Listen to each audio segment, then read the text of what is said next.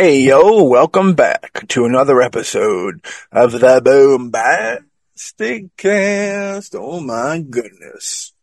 We got a little change, but still a treat for everybody out there this evening.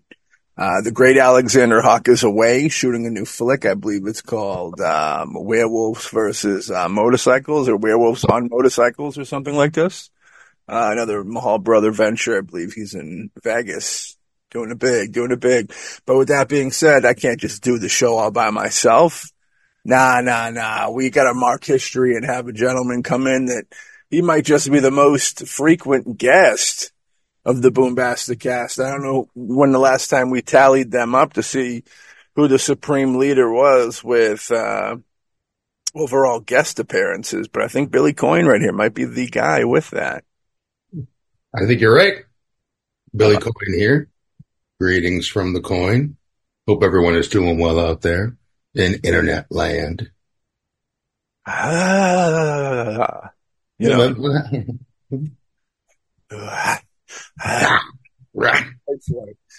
right there, as you know, we're doing creature sound effects. That means we can only be talking about one thing on the show today. Christmas spirit. Yeah. When we knew Billy Coyne was going to be on the show, we go, what's a good thing for Billy Coyne to talk about on a podcast? First and foremost, what podcast are you a part of, Billy? For anybody out there that might be new to the show, Billy is a special effects guru, makeup artist extraordinaire to the stars, Massachusetts, big part of the Boombastic family, podcast master. I think he's a part of 2 podcasts, right? Yes, there is the Dead Kids of Derry, which is Maddie's also a part of that. We have Alex, who is, as we said, indisposed because now he's, Reno bound filming, and also with Jesse, who is my co-host on Blood and Bud, where we just recorded something this week, so we're looking forward to getting back out into the ether. And as well, James Lamont over at 508 Productions. Or it came from the 508. It came. Hell yeah. The Dead Kids of Derry and Blood and Bud. You're a busy man, Bill Coyne. Yeah, and what the hell else is going on? Just, with the Wicked Hollows, the wonderful fun venture that we have been filming for, Christ, I don't know, it feels like close to a year now. We're like 85% done, and now we're just going back in fairly soon and just preparing a slew of gore effects and fun creatures and, all sorts of oogly googly stuff for, Wicked Hollows, and I am also attached to a production where I'm going to be heading down to New York sometime in the spring, possibly summer, with working with some Trauma alumni, doing a feature film, playing kind of a street urchin, a very not so nice person who definitely deserves his comeuppance. Yeah, and I've heard about that. Yeah, that's good. You're a very busy dude. The Hollows, I know, kicked off. We started shooting that, I believe, either October or November of 23, right? Well, initially we wanted like late July and August, but the weather up here in New England, basically was fighting against us. But yeah, we really got into principle. It felt like the beginning of Bill always wanted a summer shoot, but we wanted to do the fall. The fall was always an intentional thing because of the foliage. It looks beautiful on the South Shores of Massachusetts at that time of year. So, and as January, the 20-something? 23rd, 24th? Maybe 24th? What about January? What's today? Today's January 26th, I think. Today's the 27th, dude. 27th, my God. This week coming up. Time frame must be starting in February. So we've been shooting the Hollows for 3 months. We took a little break off for the holidays, which is nice. By the time people hear this episode, I don't know exactly where this will fall in. We're just grabbing it because Why not? And Hawk's on vacay, so we'll say, what up? Do it big. Get it, get it, get it, get it. Good. Good. Nah, man. Yeah. Where do And you? yeah, I know we had Shane, the first day we had the great Shane McCain, insane one. And then I know we had Billy Whedon, which is a name that, you're keeping secret over there. I heard, talking about, projects that you might be working on in the future. Yeah. Well, Bill Whedon is playing the lead in this project where, I would be coming in, but I really like the story. Billy would be playing like almost like I don't want to give Billy too much away, but it's just kind of like Yeah, an old 70s exploitation kind of has like that Shaft sort of you can feel say to the it. name of it. Our Man Funk or something like that. Our Man Funk. Is that the going title or is that the official tissue? I think that's the title. I know as is. I don't know if it's going to change, but as of right now, it's Our Man Funk. And Billy Whedon's just going to play one bad and one badass. He's Kind of one having like bad. that Richard Roundtree, like, who's the big filthy guy walking down the street? Funk. Shaka Funk. waka, shaka waka, shaka waka. I hope Any movie that has Shaka Waka is a winner with me. I hope they dedicated the Roundtree. Richard passed recently. He did. You know what I mean? Very good actor. Um, are you talking about Funk? Shut your mouth. So Good I job. know. So when we're gonna have Bill Coyne on the show, he's the horror maestro himself. You know what I mean? I claim to be a big horror fan. Maybe I am, maybe I'm not. But I know that Billy Coyne right here is a gigantor horror fan. When he was born, he came out of VHS of a full moon feature. And he fucking blossomed into a boy. He blossomed into a boy, and now he's the man we all know and love today. Is that correct? Yeah. Well, I can tell you the ultimate horror about my birth. Oh shit! Yeah. It's not well documented.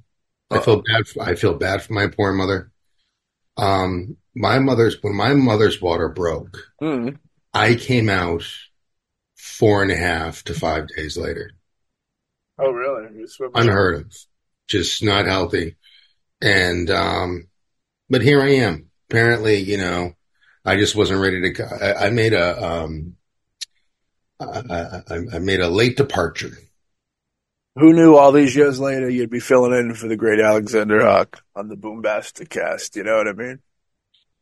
Well, I think, from one who does listen to the Boombastic cast, I think it's nice when there's at least two people just kind of going back and forth. And Sure. with Alex going away, I wasn't sure, like if you wanted to archive stuff with him or, but I'm thinking, why don't you just have me come in as a backup? It's less stress. You don't need to kind of worry about, really creating a heavy archive. And that way we can do something for the time being with Alex not here, but he will always be here in spirit, even when he's filming. That is correct. He's listening in as well because if things are said that he doesn't like, he wants us to change them. But we got Bill Coyne with us live in studio. Whenever we get an opportunity to get Billy on the cast, it's always a beautiful thing, whether Alex is here or not. Shout out to Alexander Hawk out there listening in the free world. But we got some creature features. We're going to talk about some of our favorite creatures from films. And like me and Billy were talking about, the term creature is so vast. You know what I mean? There's so many different types of things in there. You got aliens, you got animal crossover hybrid mutations. You know what I mean? Yeah, I mean, I think with your creature effects and coming from a background in special effects makeup, we're some of the first people to get hired to start designing, sculpting, to see if we can capture what the director is envisioning.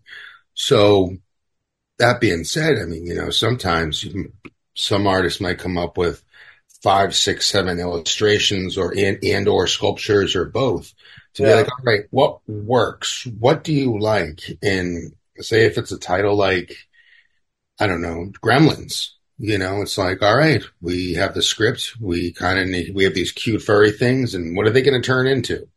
And, but that's the fun thing about just coming up with your own ideas and also pulling from, say, like, nature. Yeah. And, or something that's a complete I've got some nature ones. I tried to do a little mix. of different things. But since we're right there, you just brought one up, Gizmo. Gizmo made my list. One of my favorite creatures of all time. I remember in Gremlins 2, I believe it is, where he does the Rambo little gag. Yeah. Where he puts on, when he does that Rambo gag, dude, he is the coolest fucking thing there ever was. And sliced bread, Billy, since sliced bread. I remember even as a young kid just being like, that's the coolest thing of all time. Well, it's interesting where you went because one of my top 10 creatures of all time is in that scene, but it's not Gizmo. It's the Spider Gremlin. Spider Gremlin was mentioned in my notes too, so we could talk. The Spider Gremlin, speaking of nature, yeah, has every single element featured in animals from all over the globe. All animals. You have fish. You have scale patterns. You have insect, the legs. You have primate physiology of, kind of the torso itself. You have bird with some of the way they do the spikes or the mohawk in his case. Every single animal, is represented in that one creature. And I think that Spider Gremlin stands alone as an incredibly strong creature. Beautifully sculpted. Horrifying. It's the first time I really met Steve Wang, who is probably one of the best sculptors in the business. First time I remember having a feeling of actually being scared by the gremlins was the Spider Gremlin. You know what I mean? The other ones are kind of creepy and stuff, but you feel like something about those multiple legs, the insectoid vibe, is definitely hardcore on the scare zone. Yeah, and I think a lot of people are naturally scared of insects, especially with more legs. I mean, I got 2 insect movies on the list. Yeah, I mean, I can't personally. I have a lot of friends that are like big arachnophobes. I'm not that much of an arachnophobe myself, but I fucking hate centipedes. Centipedes just drive me up the wall, literally. Well, they're otherworldly. I mean, you think of they're more like aliens than they are humans. You know what I mean? They are, and you can almost say what are aliens? Insects. Deep sea creatures. You look at octopuses or giant squids. I mean, you see, animals with more even like tentacles. Yeah. Some people think that's fucking terrifying. Yeah, I don't dig that. A lot of those tentacled things, they're usually pulling its prey into their mouth, into their beak, chopping it up. You know what I mean? And it's like a mashing, like a hard bite mashing of death. You know what I mean? Like if you think about, if you'd get caught up with some octopus and then it fucking pulled you in, snack time on you, dude, that's horrible. That's no go. That's no good. It kind of makes you wonder, like, if even if it wasn't a big one, you'd rather it be a big one that would just bite your fucking head and torso and you're dead. Imagine like a horror, when it's like just human size and you just got this big suction cup with a fucking mouth attached to you that you can't get off, eating its way through you slowly. It's like, Well, Maddie, what scares you more? Say if you were killed by one 50-foot giant squid or 150 piranhas. What would I go for? If you had to go out, would you rather be taken out by one giant squid or a bunch of tiny creatures like say 100 piranhas? Well, if we're talking, I'm probably going to lean more towards the piranha side on this. If we're talking about the squid, because the squid has a beak too, if I remember correctly. Very much like a parrot's beak. Yeah, so if it's a matter of that just slowly gnawing into me until I die from loss of blood and pain, or jumping into something where piranha just it's gonna hurt for a little bit. I assume your body would hit some type of shock. Hopefully, what you want to do is you want to have poison ivy. So when you jump in and your flesh is itching when they first start biting you, it feels really good. And you just want to hope that you're dead before it starts to feel really bad. You know what I mean? I would hope and pray, you're getting torn to shreds by those, tentacles before you get to that beak. Yeah. As soon as you get to that thing, I think strangely, cephalopoidologists probably have that fear. Cephalopoidology is the study of cephalopods, which Yeah. falls under giant squids. You imagine that beak biting into, think of a parrot, but multiply it by, say, 20 to 50. Yeah. I mean, the biggest beaks really haven't been documented because when sperm whales eat the creatures, they Hmm. can't fully ingest the beaks. So they actually, it goes through their system. They either throw it up or shit it out, and it Right. comes together, and it looks like the raft from Creepshow 2. Oh no, there's a creature for you that's fucking horrifying. That didn't even make my list. I didn't even think of the goo. The ooze goo from the raft segment of Creepshow 2 is definitely a creature I don't want to get down with. But that also falls under like the blob. I do have the blob on my list, believe it or not. Both, McQueen's version and the 80s version are solid films. I mean, the effects in the 80s version, Yeah. stellar, really fucking good. The original, they're working with yellow, but it was experimental times. It was good for And the experimental times, you see what hits the wall and works. groundbreaking. I want to say that the reboot, the 80s reboot, has one of my favorite endings of all time. When the preacher pulls out the little jar with the blob in it, and he's talking about like the end of the world, like how the end of the world's coming. Yeah. Yeah, that's a great ending. Very underestimated ending. I love that ending. I'm trying to remember his name. Del something. He is a fucking, you know who he was? He was a famous comedian. Yeah, that And works. he That makes he sense. started a lot of careers, and he was a famous teacher of Yeah. acting and comedy as well. Yeah. There's a documentary on the man. Would you say Del the funky Homo sapien? I want to say it's Del Tenney, but I think Del Tenney is. That actually might be it. That rang a bell in my head when you said that. So His first name is Del, but his last name is kind of like. But that blob remake, the ending, I mean, it's just so like I think we were expecting a sequel. I should have got it. Yeah. When the dude gets sucked into the fucking sink, and then right after the chick in the phone booth, I remember that moment. That was heavy when you're like, yeah, give me more horror shit. You're loving it as a kid. That was phone great. booth. That was a great segment. That fucking 10 minutes or whatever. Because when he goes in, that dude going into the drain, getting pulled into the drain is probably one of the most fucked up things. One of my favorite horror movie kills, probably, if I was to try and boil it down. I love that. It's so effective where you're like, oh, Well, yeah. I mean, as soon as he reaches his hand in and it's like, it's coming.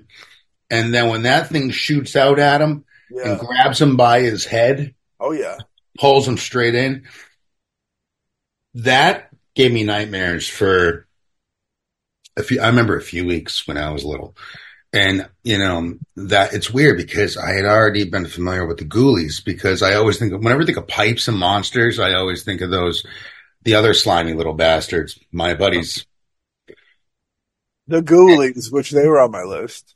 Well, it's so, because on my list as well, but in particular, part 2, the fish ghoulie, because I think he is truly one of the greatest depictions of 80s slimy creature features. I agree with that. And that was John Buechler, who, who did this, who was the head of those effects. And, that really, I think, was like, those were the rock stars in my mind, back then. Sure. The people at John Buechler's studio, like when they were doing stuff for Charlie Band over in Italy, particularly Gremlins too, because you have Billy Butler, who went on to become, a filmmaker, Mike Deak, who was a very well-respected special makeup effects artist, and just so many people on that shoot. It's just, I don't know. I mean, I think it's just one of the better Empire, Charlie Band / Full Moon ventures when it comes to the 80s creatures, because there's the killer toy stuff he did, and then there's the creature shit that he did. And that's where he had John Beekler in his corner pocket because he was just revered. I mean, he was the top three. Stan Winston, Rick Baker, John Beekler. I mean, he was really there for making all these wonderful creations back then. I got Toxic Avenger on my list, of course. Huge fan. But you got to put both of those Full Moon and Troma together for You do. almost carrying kind of the creature genre for many, many moons. Well, I think with Trauma, there was definitely I like to call the meltdown, where you have Toxie, you had Class of Nukem High, really these meltdown, kind of literal toxic, creations. And the mutants, which essentially they are. I was shocked when the Cretans, even though they're not actually creatures, but the makeup to kind of send across that this was the honor society, and now they're turned into a gang. And I think Class of Nukem High, even though it's not creature makeup heavy, I think by virtue of the design of the Cretans was very different than I've ever seen before in a movie that was supposed to depict mutants. But then we got into actual, asymmetry mutations like Toxic Avenger and other things along those lines. Toxic's design is a great design. Great. And you got Penis Monster, of course. How can you forget Penis Monster? Wasn't Penis Monster Romeo and Juliet? Yeah, he was in a couple of them. Yeah. Penis Monster might even have his own movie at one point. I wouldn't doubt it. I know it's a prop that they still have, I believe, and they use consecutively. Another movie comes into mind from the Troma archives that we often talk about. Charlie Kaufman directed Mother's Day, which is one of the masterpieces that Troma. It's Lloyd's brother. That's how they have it, I'm sure. But Mother's Day, I love it. Was it Sophie? What's the name of the monster in that at the end? It's like a half person, half animal. It has that crazy scene where it jumps out and like one of the best freeze frames. Yeah. I put that freeze frame up with Sleepaway Camp freeze frame. Yeah. I mean, Mother's Day is a very dark, it's a dark, bleak story. And, these two girls that come in and just come into this like world of these, cannibalistic, mother and sons, and it evokes, very chainsaw elements. It does. Yeah. And I think what Charlie Kaufman did is he just really made it. It's bleak. It's like Bill Moseley, Chainsaw 2, Bill Moseley, Chop Top type characters for the both brothers. I mean, they're loose nerves very much, and I think Chop Top was definitely a loose nerve. He could almost look like Three Finger from Wrong Turn, very much, a loose nerve, like a person you don't want to be around. Yeah. And especially being misshapen or just having these back on Mother's Day, just these, real inbred, it's like we were kind of looking at, the worst side of rednecks and really making them into the monsters that they are. Well, that's some like real life horror deal, because the inbreeding, brothers and sisters and relatives having, doing the horizontal mumbo, fucking, you get some kids will pop out that, have a couple extra eyeballs or something weird like that. You got to be careful. But what kind of pisses me off and drives me nuts is how, like, here in the States, first and foremost, I am against it. But, you look at Europe and you look at, like these kings and queens, and they were, inbreeding back then. Yeah, so, the money to keep their, before they knew, I think that's before they knew like the issues with medicine. Yeah, exactly. Before they knew the issues, but then like it was mainly you think like the Appalachian Mountains, money. And certain places, down south or even up north that are just kind of hidden away from society. And it's like, what goes on? Do we want to venture? Do we have to venture? shit, our car broke down. We need to find, reality. That's pretty scary. That's like real shit. That's why it works. It is. And I think Toby Hooper really just kind of, lit the fuse with the first Chainsaw of venturing off the path. I mean, yeah, we have the stories of Hansel and Gretel, but to actually have it be told, I think Toby was really the godfather of that. Well, Deliverance came out first, right? No, I think Chainsaw. Okay, because I was going to say there's definitely those. Deliverance is another great example. Yeah, those two movies have probably paved the way for hillbilly horror forever. You know what I mean? Yeah, and but they're like genetic anomalies. Yeah, You could also look at the Wrong Turn series, which I actually really enjoy. they're fun.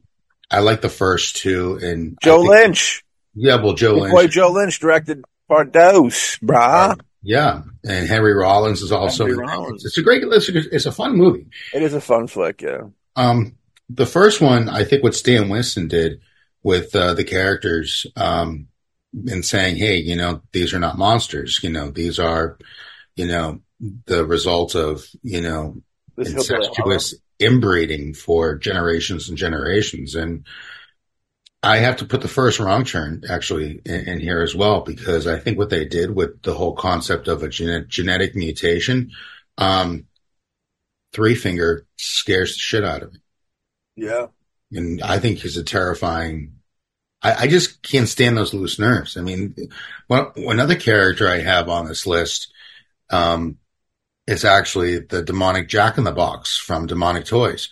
He's a loose nerve, but when you have these loose nerve characters, there's to be around someone that's just, you don't know what they're going to do next. They're unhinged, and they can be your friend or they could be some asymmetrical creature. And it's like, I don't know how to deal with this. Yeah. It's either fight or flight. You brought up Stan Winston, and on my list I had the Great Pumpkinhead, of course. One of the greatest creatures ever made, for sure. Greatest monster design. Up there. Yeah. He's definitely in the top 5.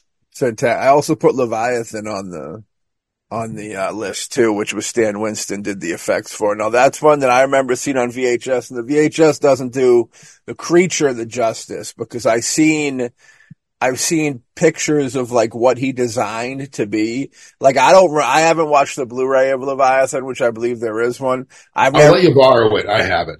All right, cool. Because I want to see how it looks, because the VHS that I own, I never really got a good visual of it, but I seen his sketches or like the models, like the miniatures that he made for it, and it was pretty scary looking. So like, I would love to be able to see it. Well, it's like how we talked about. I mean, there's either when you make a creature, you can really draw from anatomy, or you can have a real hodgepodge. Yeah. George Cosmatos, the director of Leviathan, also directed Tombstone, I believe. He's a father of. I forget his kid's name. Is it Pamos? I know he's Pamos or something like that. Yeah, something like that. But he's a very good filmmaker too. He's a good filmmaker. But George Cosmatos was a guy who was he's like, I'll let you boys do what you need to do. And but Stan is a very meticulous. He to really kind of, he can pull from his crew to help with designs, or if he has something to work with. And I think Cosmatos just really wanted a hodgepodge. He really didn't want something that was, beautiful and symmetrical. And I think that threw some of the crew off. You there, Maddie? I'm here. Do you not see me? I thought you froze for a sec. I couldn't tell. No, I'm here. Yeah, but that creature, I think, is just... I think it's a great fucking design. I would love to own a statue of, the Leviathan creature.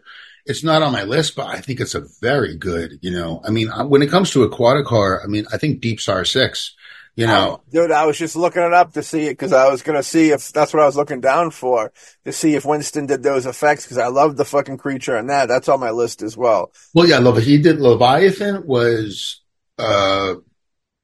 Winston, and I believe Deep Star 6 was Mark Shostrom. I'm not 100%.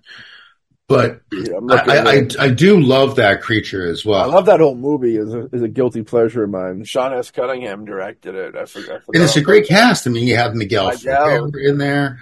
Um, I'm having a brain fart of the other actors because Miguel Ferrer was just so good in that movie, and he was So just incredible in it. You got Greg Evigan, Nancy Everhart, Tareen Black. You know, we're talking about Matt McCoy. How can we forget Matt McCoy? Cindy yeah, Matt McCoy, Marius Wayers. Motherfucker, I'm talking about Nia Peebles up in this bitch. Mia Peebles. Yep. I'm talking about Elliot Baskin up in this motherfucker. I'm talking about Tom Bray Hodges up in this bitch. You know what I'm saying? Some Ron Carroll up in this motherfucker. But great film. I like even the film itself. The Creature is great, but Deep Star Six is I'd probably have to say my favorite underwater horror flick. You know, and I know that's going big against Jaws and stuff. Oh, it is. Well, But are you I familiar don't with know if I'd go that far, actually. Are you familiar with the other one I, that came out around that time? The Rift, the one that Jean Pierre Simon he directed Pieces. Are you familiar with yeah, that? Yeah, I'm 'cause- familiar with. I own it. I could not tell you anything about it. I don't even know if I have watched it. So, well, but it I was believe funny. I own I it. didn't know because when Ray Wise was at Rock and Shock, I asked him because he's in the movie. Yeah, I said, how did this whole thing with Juan directing this thing? And he's like, oh, well, he's married to the De Laurentises. And that's why he was able to, that makes sense. and I'm like, because I had no clue that he married into the De Laurentiis family. It's a good move. It's a good business move, they say.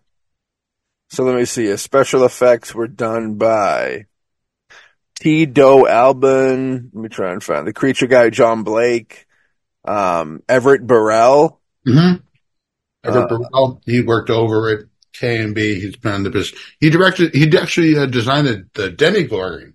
Or Crit Killing. things, I think. Oh, Robert Kurtzman. That's probably who you were thinking about. K&B. Rick McCullen. Yeah, Greg Nicotero. Yeah, there's like 20 people doing special effects on this. Mark Shostrom. Yeah, you got it. Special effects supervisor, Mark Shostrom. Yeah, he's the supervisor on the shoot.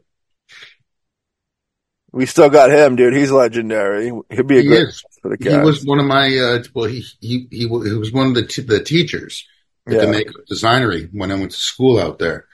And even though he wasn't one of my teachers directly, I talked to him a lot about makeup effects. And, it's wonderful hearing stories. He told me some stories, about Evil Dead 2, which I just really wanted. I couldn't get enough of. Hell yeah. He actually signed my copy of Evil Dead too?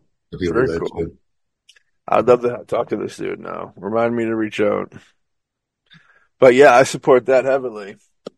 Next up, I had to have the Norris monster, of course, from The Thing. I think is one of the greatest creatures of all time on a film.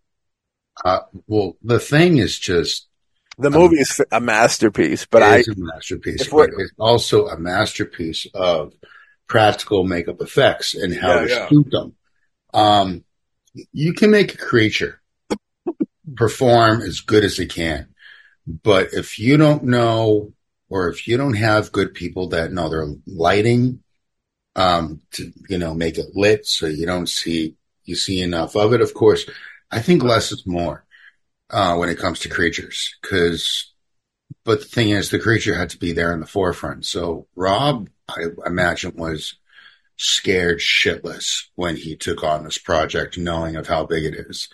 And he slept, and breathed this production because it was just, this was just a massive project. Yeah. And he did get a little sick, and he had to go to the hospital, and he did need some help. And, he had a wonderful relationship with Stan Winston.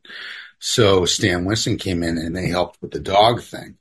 But with what Rob was doing, like with the Norris monster, and that effect, I think that image is just ingrained in people's memories when they hear The Thing. That and the wormy tentacles coming out of the dog.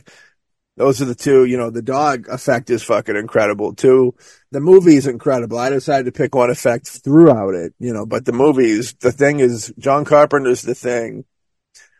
Man, greatest sci-fi movie ever made, I think.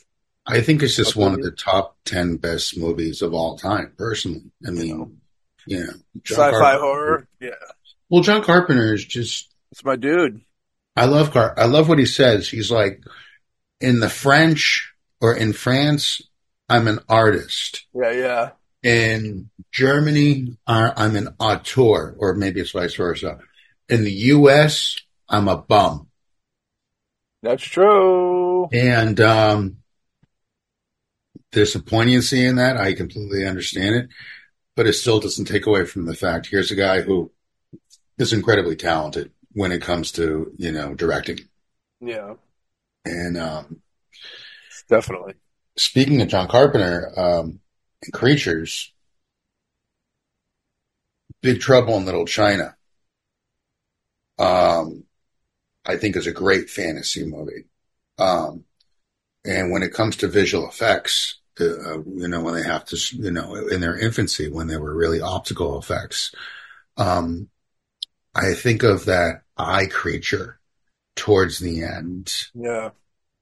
And that's a great one, yeah. And that eye creature I put next to Slimer from Ghostbusters because Slimer did it first, only by a few years though.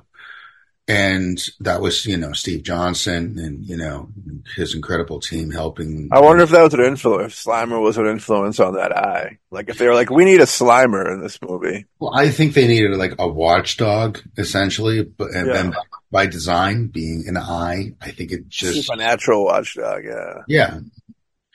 Yeah. I mean, it's almost like the annoying, kids on bikes and, demonic toys. I mean, they're not ghosts. They're just watchdogs. Yeah. But The Mouth of Madness comes to mind with creatures. Yes, the old lady. The old lady is the most memorable creature of that. Yes. Very Lovecraftian, very great, classic. Much love to the big guy, John Carpenter. Well, I was going to mention Lovecraft too. Of course, how could you not? You know what I mean? Tremors I put on my list. I know that not too long ago, me, you, and the great Alexander Hawk were at the Bull Moose in Salem, Mass, getting some movies. And not too long ago? You mean last weekend? It just depends on the viewer and being like, oh. That's true. And when they hear it, last weekend could be 4 years from now. Mm-hmm. But Tremors, the Alexander Hawk picked up that like 9 disc. Yeah, 7 discs. Yeah, 7. I came this close to being a jerk and swiping it away from him and give him the other one. There was a little something going on, but I don't know. Maybe that's where Alex is right now. Well, Alex is doing good for himself. He's in Vegas filming. Yeah, watching Tremors, hopefully. Yeah, watching Tremors. He got 7 movies for under $7, if I remember correctly, so you can't go wrong with that. Yeah, and I picked up a shit ton of stuff. Any creature features? You pick up any creature features? Oh, Tales from the Dark Side, man. Hey! Tom Savini's Lizzie. Yep. From Inside the Closet with Fritz Weaver. Man. I have only seen the show a handful of episodes when I was younger. And I've always known about it. I've gone to plenty of conventions for the past 20 years. I'm familiar with it. I really am. And I'm like, okay, let's just dive into this. And when I first went to Tom Savini's program, I didn't know that he did that show. I remember that creature, Lizzie, gave me nightmares. I mean, I really wasn't intimidated by a lot of, when I went to orientation and just kind of soaking it all in. But when I saw Lizzie, I'm like, man, that thing gave me fucking nightmares. And he did the movie, right? Just not the TV show? No, he did the TV show. The movie was K&B. And actually Mike Deke, who we just mentioned, he played the gargoyle in Lover's Vow. That that one, whenever she goes, "You promised," that always Oh, creeps me I out. mean, Dude, that's what's ingrained in my mind when yeah, yeah, yeah, yeah, yeah. you That know, always you gets me. promised, and gorgeous Ray Don Chong just yelling at Jimmy Remar. I Yeah, mean, your heart breaks because don't break this promise, and then when that gargoyle start, oh, I mean, that's another yeah, creature. I think that creature by KMB is up there with what Stan Winston's people did with Pumpkinhead. yeah. Um, it's a great fucking. I mean, I actually just ordered. I think it was from Gutter Garbs. I got a hoodie of Tales from the Dark Side, the movie, Classic. Now, and that's. was that a Romero? Did Romero do Tales from the Dark Side? Or did he produce it or something? I know that he was executive producer on all the I think his follow-up name. I movies. think his name is on it. I don't know if he did a segment or if he directed it. But I know that his. I can get an answer. Hold on. All right, cool. Because I know all the sequels for the movie. Because the movie has like 4 or 5 sequels to it, and of course the television show. But the sequels are all. He's executive producer on all the movies, sequel movies. You said Romero, right? George A. Yeah, Brother, I know. I almost forgot. I listened to the commentary on the pilot episode a is few he in nights there? ago. Is he on there? He did a commentary. Yeah, he's All right, cool. A commentary on a couple episodes, or the only the pilot. oh, word. Yeah, because I'm pretty positive he directed that movie, the original movie. I could be wrong though. I think it was a series of different directors for different segments, but I think Romero might have been one of the directors. He might have been. I know he was. I know that he was the big wig on that project, enough to carry into the sequels that his name still held weight as a producer. Yeah, You know, and because even like Romero, going into what we're doing with creatures. Creep Um, Show, I mean, I think with Tom Savini, Fluffy. fluffy dude, fluffy, magnificent, horrifying. One of the Yeah, I gotta put that up there with some of the most realistic effects, like right up there with the Thing effects. Is what in Creepshow as a kid, I remember being like, "Well, how the fuck did they do that?" You know what I mean? Like, I was like wowed by the Fluffy character. What's that one called? The Crate? yeah, the great. The very scary. Like when he bites that dude's neck, that shot of him biting the neck. That chunk, It's man. just like, whoa, dude. Tom Savini was on a whole different level. You know what I mean? For sure. Yeah. I mean, Tom knew what he was doing. I mean, you know, he always talked about misdirection whenever he was there, if not at orientation. He would pop. I guess Tom doesn't go into the school as much as he used to, but when I was there, Busy guy. he would be in like there like once a month, and he would talk to you know students and really mentor and look at sculptures, and I would talk to him about the concept of misdirection, and he's like, well, it's vital to special makeup because you just want to make what you need and hopefully not much more, you Right. know. And I remember I also heard the same thing from John Beagler on From Beyond. And another one of my favorite creatures is the Dr. Pretorius monster. Yeah, yeah. When you first see him, because he does evolve, but when he's in the suit and you first see him, I think that creature makeup is, Lovecraft, as we mentioned as well, just an unsettling visual with a solid performance by Ted Sorrell, whose uncle was actually Jack Pierce, who is one of the greatest monster makers of all time Yeah. because he, did all the Universal stuff, Frankenstein's monster, and many, many more. And Yeah. Frankenstein, I think, is another monster that is worthy of mentioning. He's in my top 5. Oh, yeah. Frankenstein's creature, I think, is one of the most beautiful One of the, pieces. also Creature of the Black Lagoon, of course. Yes. While you are talking Lovecraftian, though, and from Beyond, I got to throw in, fucking it was on my list there, Slither. John Slither was a fucking great creature. Also Colorado Space comes into mind, you know what I mean? these Lovecraftian horror films. Good shit. Nobody does creatures better than the Lovecraftian kind. Well, Lovecraft, it's interesting because he never went into like specifics with a lot of his creatures. He always talks about the otherworldly, horrible, disgustingness, a lot of adjectives, but he doesn't give a lot of specifics because he likes to keep it in your head. Yeah.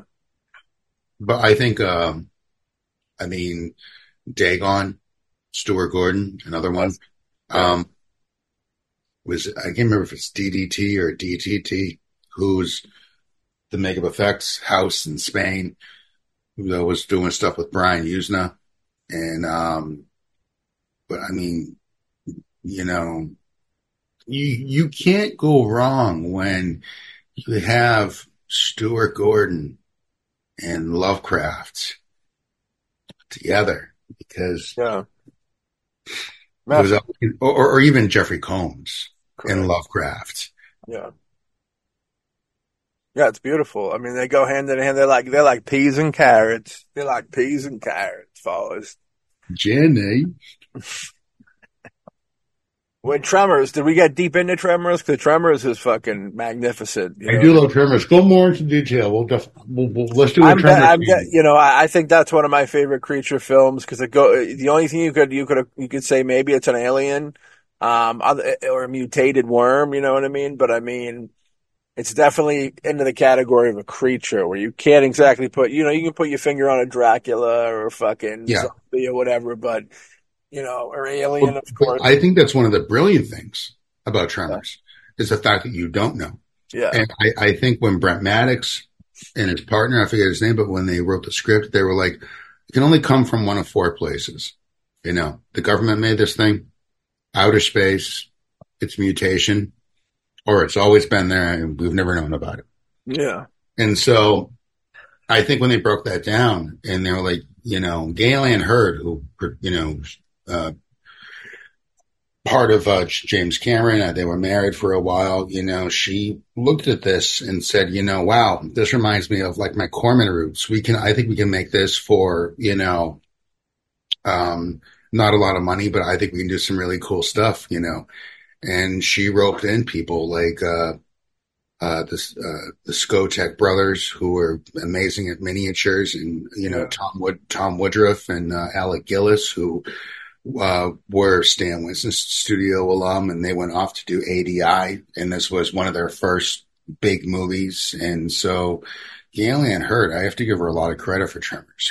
She helped build a lot of careers, and Ivo Cristante, who was, I believe, the cinematographer. It was just amazing camera work, and there was this, but the designs of the Tremors, I love how they really went to nature, and they were, they're like killer whales underwater, but we need to make it like with worms.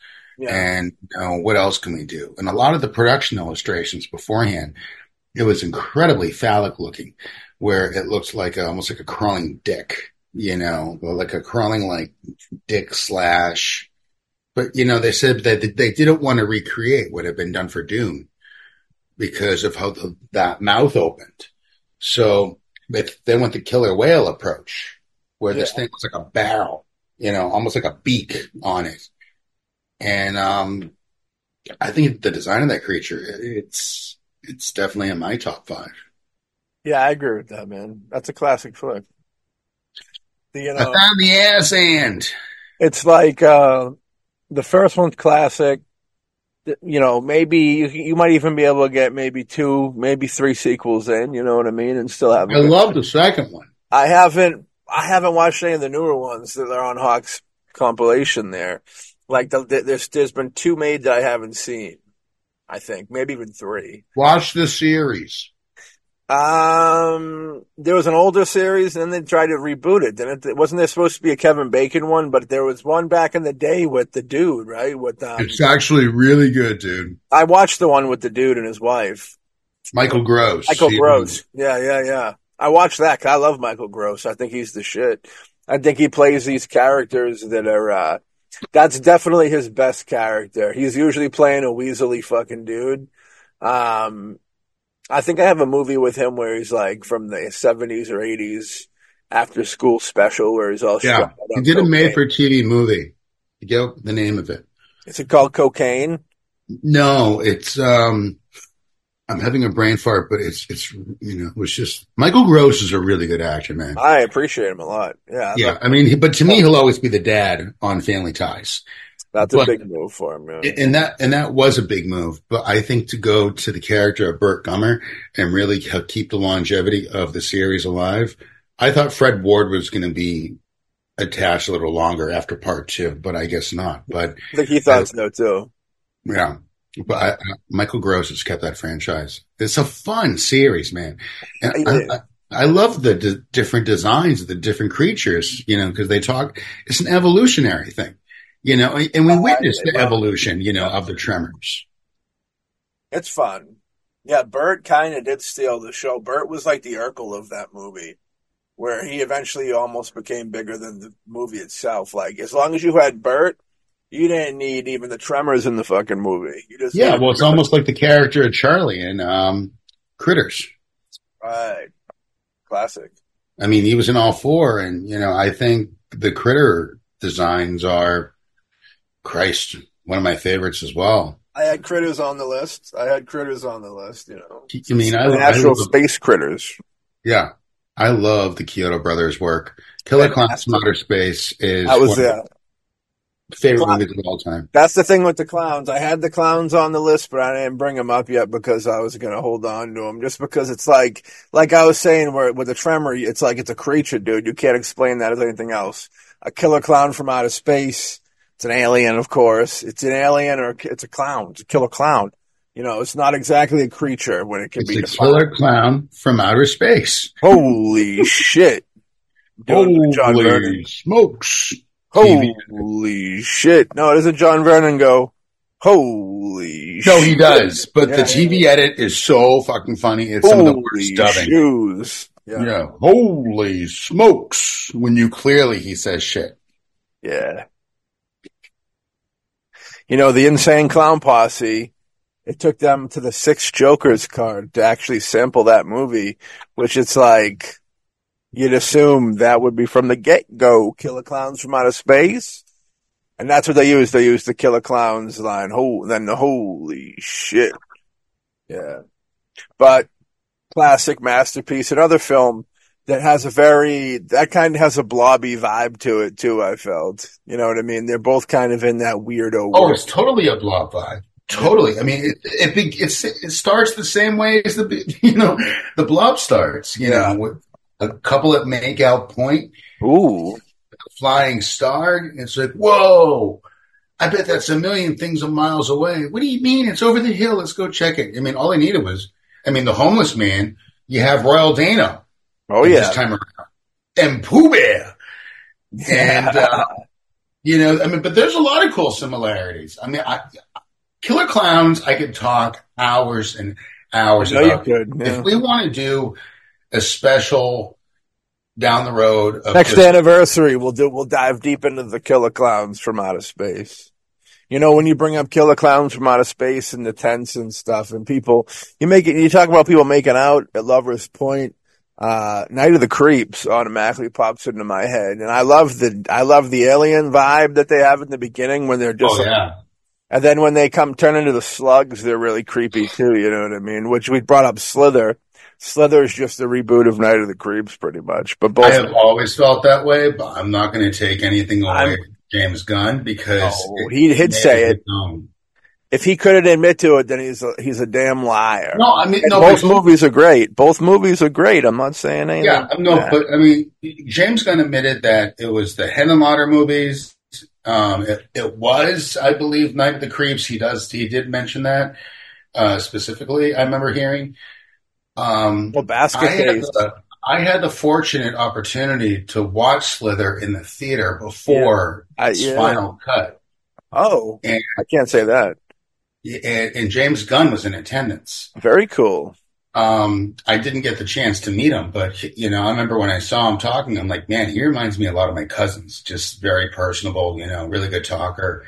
Yeah. And so I don't know. I mean, James Gunn is just I love his shit, man. I mean, with all the Marvel stuff he's done, and the whole Peacemaker series, he's really kind of turned into one of my favorite filmmakers in recent years. And I know he has roots going back with Trauma. It's not just because of that, but I love his concept of visuals, and he's just a great storyteller. My favorite part of him is that he has roots with Trauma. He's an indie dude like all of us, horror fan, exploitation film fan that, I think he moved from Middle America. I think he showed up on the doorstep of Trauma and just worked there. And, if you're willing to work for free, you can kind of, maybe not so much anymore. They'll still let you work for free. But back in the day, dude, you would be able to climb the ranks a little bit better. Not to say they don't have their favorites that they like to promote these days more than other folks, but back in the day, I think that if you were there and you were willing to work more, you might be, you'd probably excel a little more. But a lot of, Eli Roth kind of had those ties, Trey Parker, Matt Stone were in Trauma. Yep.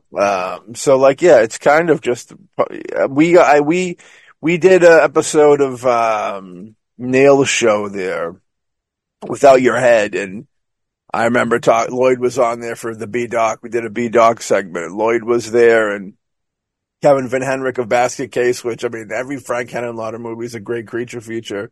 But I remember telling Lloyd that it's just like, he agreed with me. I'm like, it's like punk rock, you know what I mean? That's kind of what it is, and everybody kind of likes to have their roots in the underground. Yeah. I'm a huge Henenlotter fan, and it's so hard to ask me, what's my favorite Henenlotter movie? And it changes every few years. Well, creature movie. In every single creature movie, BD. I think Elmer. BD, like I said. Brain Damage. I gotta say, BD, yeah. Not bad, Dave. Brain Damage. I think Brain Damage is probably it is my favorite Henenlotter movie as of right now. You had Frankenhooker as a Frankenstein. I love Frankenhooker. You have all the bad Patty Mullen is one of my favorite people in the universe. She's so incredibly sweet. James Lorenz is the man, dude. A fellow guest of this show, the Boombasticast, James Lorenz, and he's the man. Great. Everybody go peep that episode if you haven't peeped it before on the YouTube of Boombastic Media, or catch yourself on Patreon at Boombastic Streaming, Boombastic with 2 O's, and you catch all the uncuts. You might want to catch yourself that $10 perk to have that whole entire archive of everything ever released, or just get the first branch and dive into the new stuff.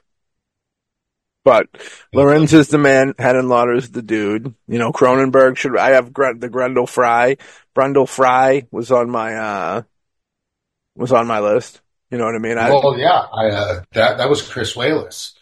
He did Gremlins and a lot of great stuff. But I think that makeup,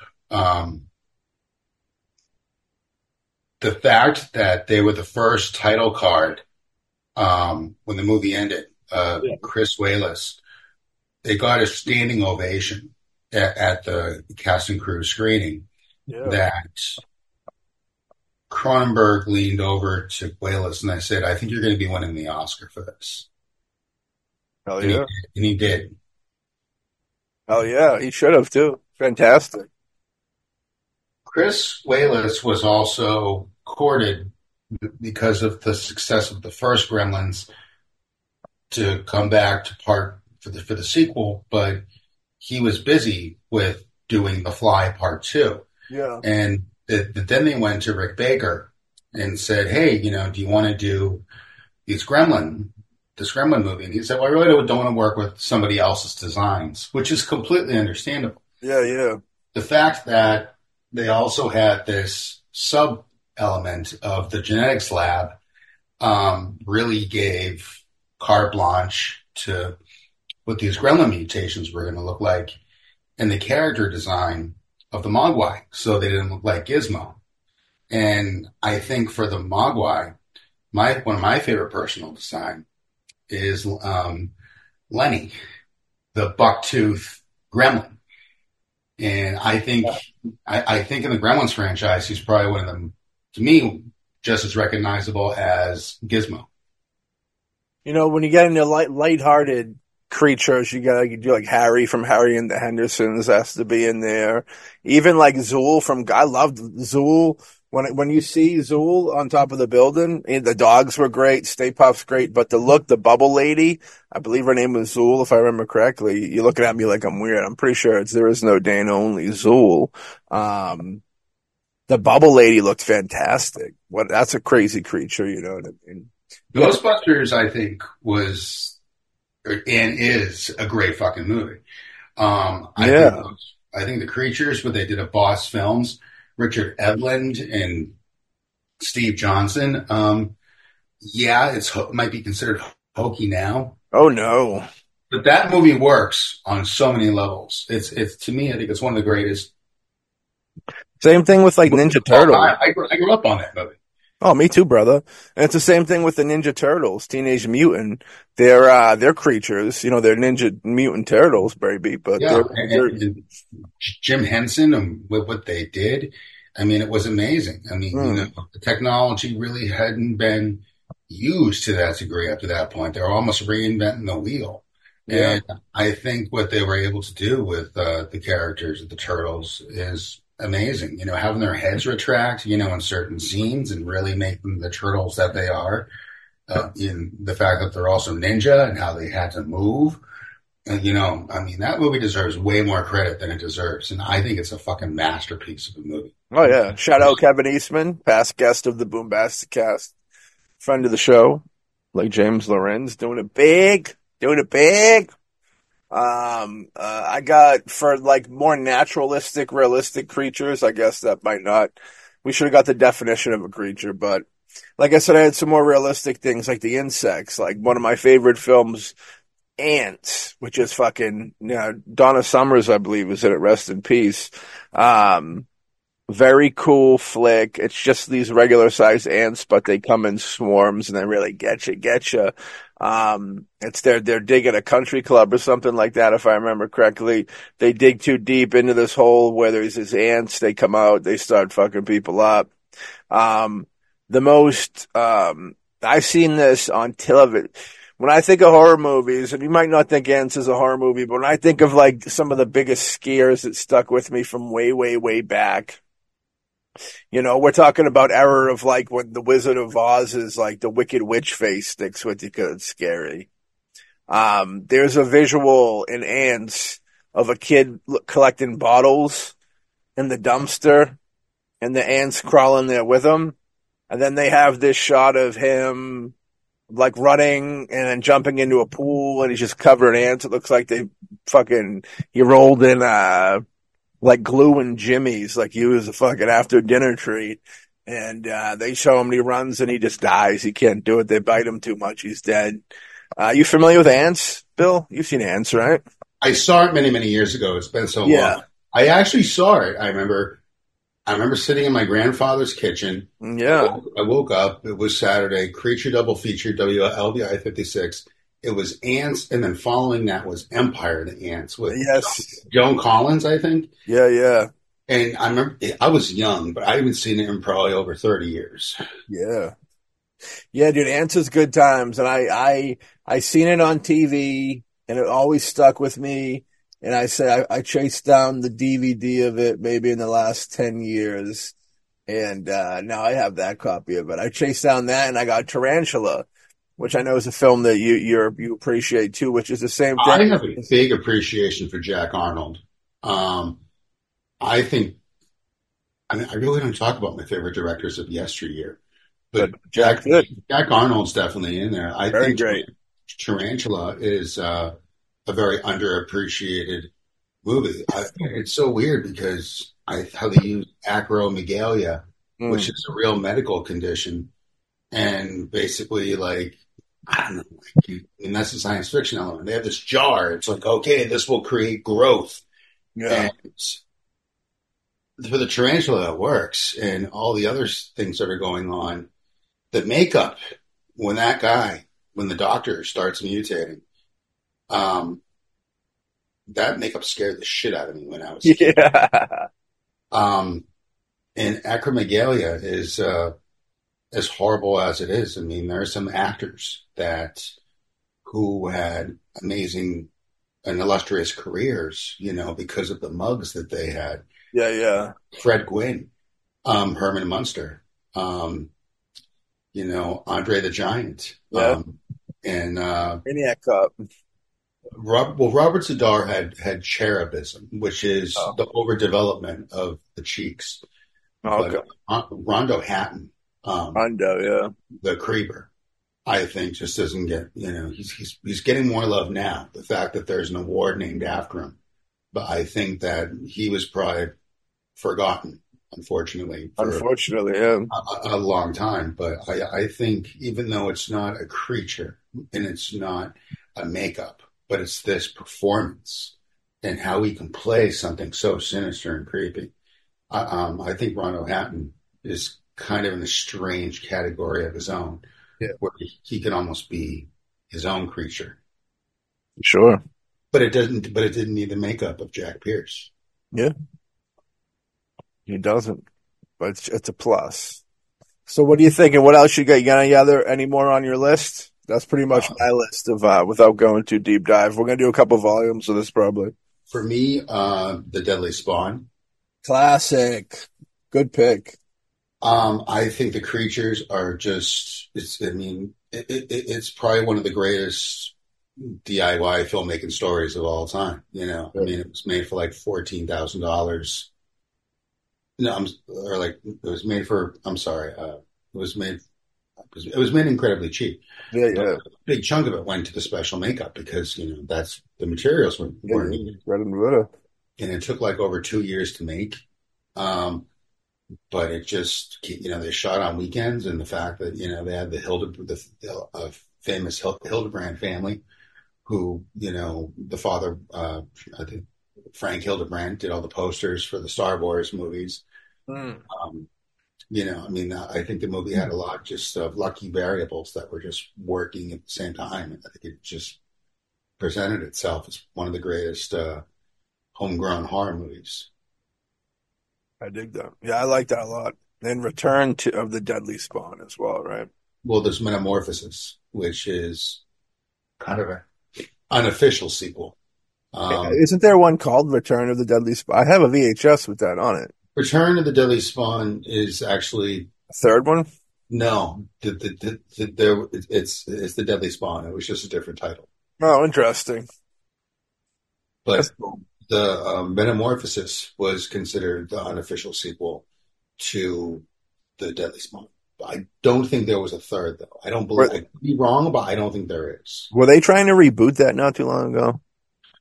Um, well, the director passed away, Doug McEwen. I want to say maybe about 2 years ago. But that was the last bit of news I heard about the Deadly Spawn. Was he trying to get something going before he passed? I know a lot of filmmakers try and get new projects going. And doesn't There were never work out. grumblings. I do remember hearing grumblings, of them trying to, want to do a remake of it. Like, like, I mean, yeah. I don't know if they would have thrown a lot of money at it, and it would have been something different. But I don't know. There's just something about the whole homegrown horror DIY filmmaking I just love. Or actually, one movie that another one like the Deadly Spawn is The Suckling. Okay. Are you familiar with that one, I Maddie? am familiar with that. Yeah, I believe I have that. That was given a different name as well, but I believe I got that. No, I'm thinking of The Nesting, I think. The Suckling, the creature doesn't deserve to be in that movie because it Oh, looks really? that good. Um, it's this weird movie. It's very trauma-esque, but not. But the fact that there's this brothel slash um, abortion clinic, It's just this bizarre story, and this creature is aborted, and it comes back and kills everyone in this brothel. Oh yeah, I mean, it's nuts. But the creature stuff is really good. yeah. And the guy wearing the suit is actually Michael Green Gold. Okay. Big Yeah, fan of the Bombastic cast. yeah. Editor in chief of Fangoria, I believe, at one point, and Oh just yeah, very much a horror cultural luminary. yeah. Good dude. Good dude. Was he on the Boombastic cast? No, no, he's just a big fan. One day we'll let him on. You know what I mean? We'll see. I think so. I think it might happen for him. We'll see how it goes. Stays active enough. I think the not to go on too much longer. How long have we been going, Maddie? We're gonna be we're probably pushing wrap up time. Yeah, because I think we've I been want to going for a mention. little over an hour. We regularly go for like an hour and a half. Yeah, because one thing I definitely wanted to mention, I think is one of the greatest creatures of all time, because we wouldn't have creature effects if it wasn't for him, is the original King Kong. King Kong and Godzilla were both on my list, but I didn't get into them. I think people, I mean, we wouldn't know creatures and visual effects if King Kong didn't come about. Yeah, King Kong is, I think, a very important movie, just to show what could be done with opticals. And he's such a well realized visual effect that you cry because of his performance when he dies. oh yeah, He can emote. And I think the dinosaurs in that movie were some of the most terrifying dinosaurs I've ever seen. The jungles in that movie were some of the most beautiful jungles I've ever seen. for sure. Oh, I And love King Kong. Classic, the 1930s version. I even enjoy fucking Peter Jackson's King Kong. You know, now the 80s version, that's a different story, but no, that one's all right, I guess. Rick Baker's work does stand alone, but there are some other variables that I think were a little just Wow. a little gorgeous. Yeah. Charles Grodin, just want to punch the motherfucker. Well, that's his vibe. Charles Grodin always had that kind of. All I can think, you think of Charles Grodin, you think of. I don't know which one's bigger. I guess depending on the generation, you got Midnight Run with De Niro. Mm. You've got Clifford I with fucking love that movie. fucking what's his, and then you have Beethoven, of course, which I Yeah, think Beethoven might be his most biggest film because it's a family film, and those it is. get a little bigger because it's a bigger audience for him. Steve Miner. Yes, yes, yes. From Friday the 13th fame, working his way over into the old kids films. It's very Oh, good. from directing Friday 2 to Beethoven. Yeah, you can't go wrong. That's why the kid that was in Beethoven, the brother that was from Step by Step, he was he was the perfect. In a couple more years, he would have been a perfect person for Jason to slash up with a machete. Mark from Step by Step, the nerdy one. I know exactly who you're talking about. Yeah, much love to him though. He'd be a good guest for the cast. And I like anything with Stanley Tucci. Oh, dude, Stanley Tucci's pretty good sometimes. You know what I mean? Oh my God, he's the best. I was thinking of him the other night, The Lovely Bones. He's fucking incredible in The Lovely Bones. That might be his best thing, I think. I love him in that. He's such a creep. It's ridiculous. It's Yes, I superb. mean, he's so good. I mean, he can play anything. Yeah, Be a real chameleon. for sure. He definitely, he's a dude that they put him in a weird position where he could have been looked at like with better maybe, I don't know, better role choices. He almost could have been a Philip Seymour Hoffman. Not as somebody overdosed in a coffin, but a highly respectable actor that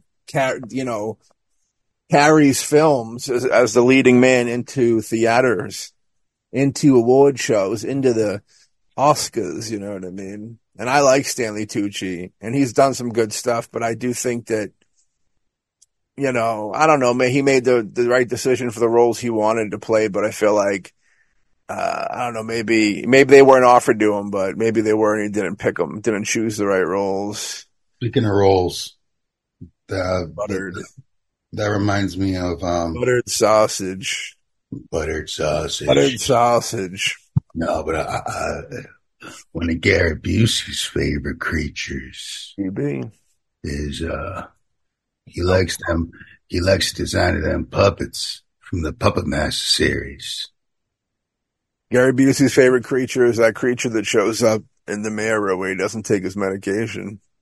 He goes, "Who's that fucking guy in the mirror?" I look like a ginger dead man. Maybe who knows? Maybe the Puppet Master guy. Maybe he'll make a movie with me as a pissed off cookie. I wonder how much he was paid for that film, because talk about, I would love to talk to him and ask that question, but you got to ask it last, because that could be the last question you get out of him. Mhm. I don't know if he's proud of the Ginger Dead Man. Something tells me not so much. Ginger Dead Man's one of those things when they're like, "Hey, Gary, we're just letting you know, this is the last notice. You're going to move out tomorrow, and, don't take anything with you, because we're going to be selling that off to pay the money you owe." And Gary's getting ready to hang himself up like fucking I actually know Shawshank Redemption style.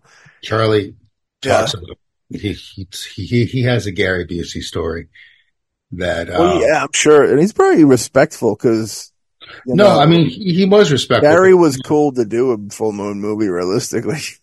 Yeah. I mean? So he can't be that bad. He can't be that mean to Gary, because realistically, No, exactly. I'm trying to think of a bigger star than Gary Busey that's ever appeared in a full moon film. Tommy Chong. Nah, I think Gary Busey. You see, then you go into a weird territory of who's more well known. Well, Cheech and Chong is more known than all of them, but Tommy Chong himself is tied into it. But Gary Busey never dies, and it can never be. Leslie Jordan.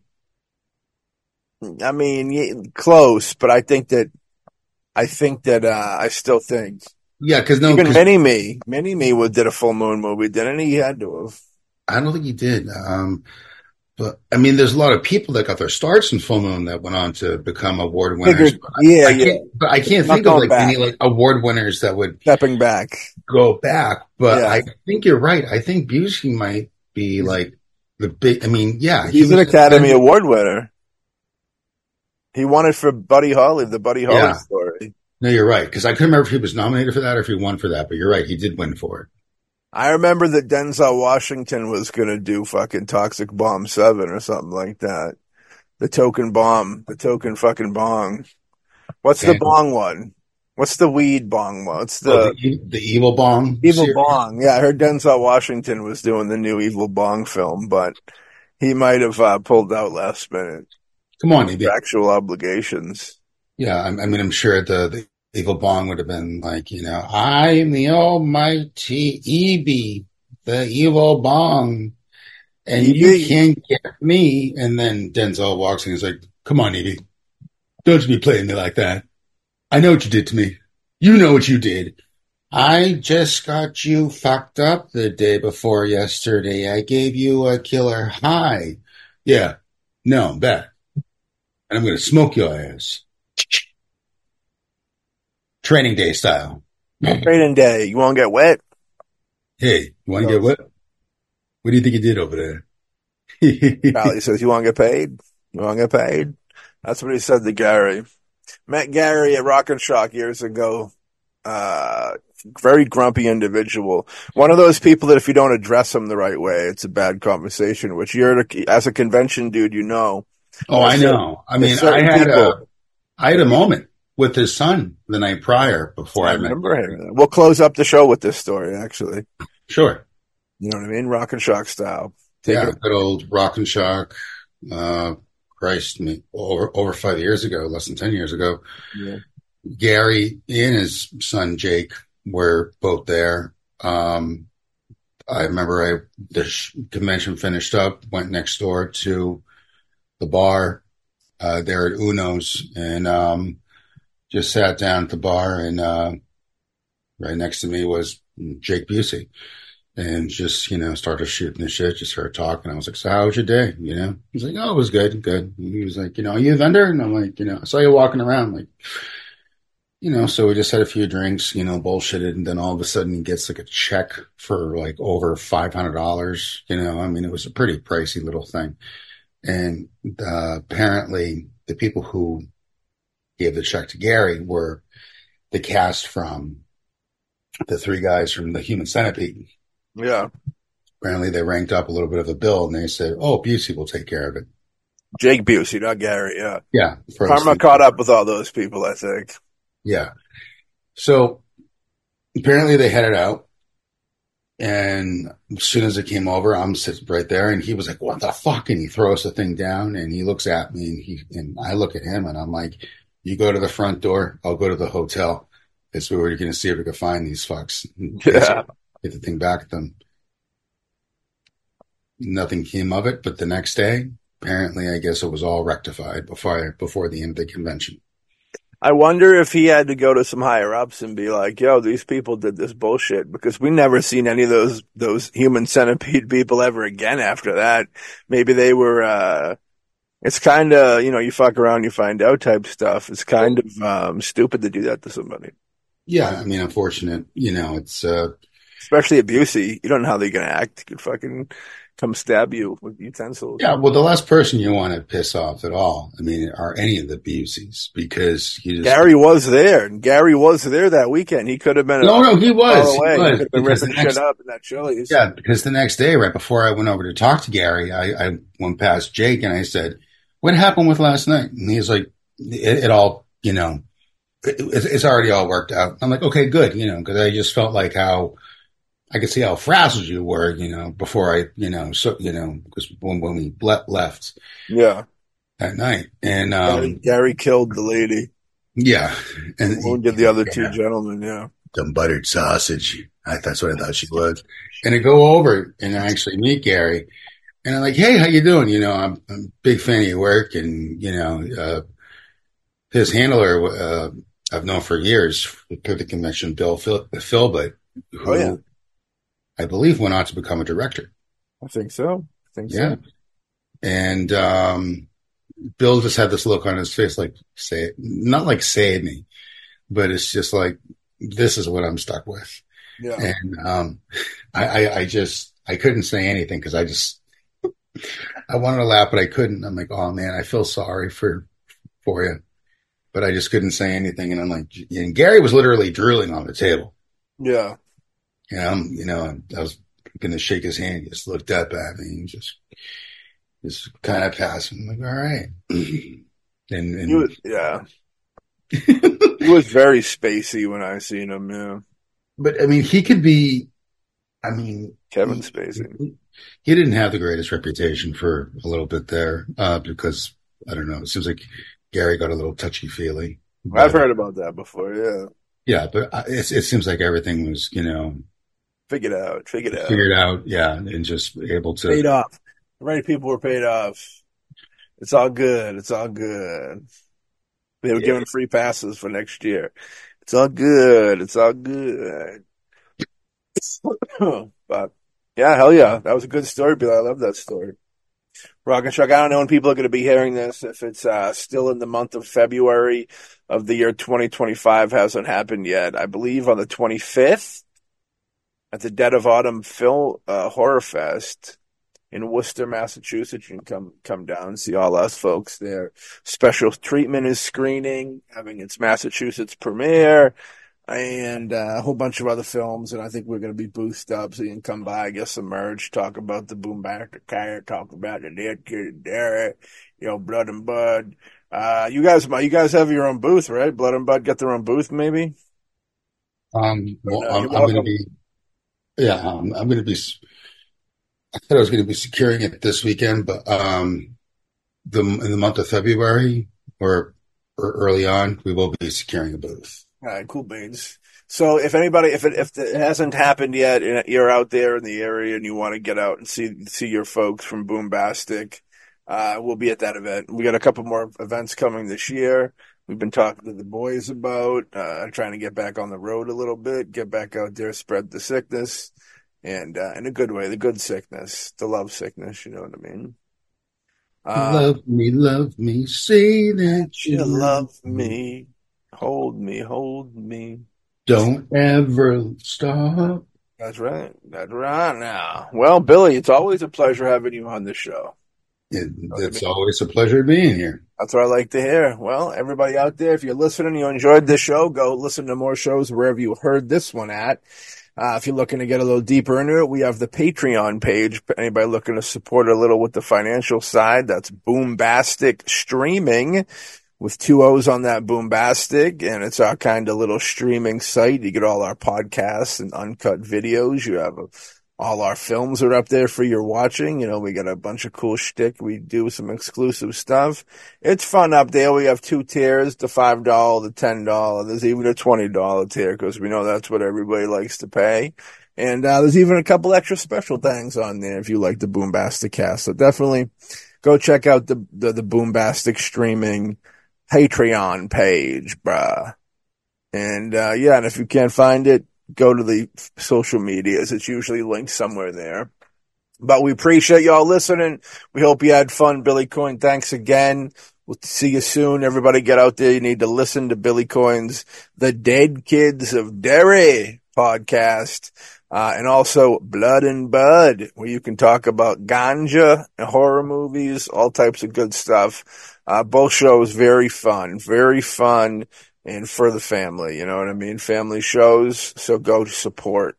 And with that being said, have a good one. We'll talk to y'all soon on the next episode of the Boombastic Cast. And if you see Alex in his travels in Vegas, you see Alex's head poking out of the sand, maybe you owe some people some money, be a friend, reach down and pull him out of the sand, you know what I mean? Be a buddy. Would you be a pal? Would you be a pal? We'll catch y'all on the next episode of the Boombastic Cast. Be excellent, everyone. Be excellent to yourselves and each other.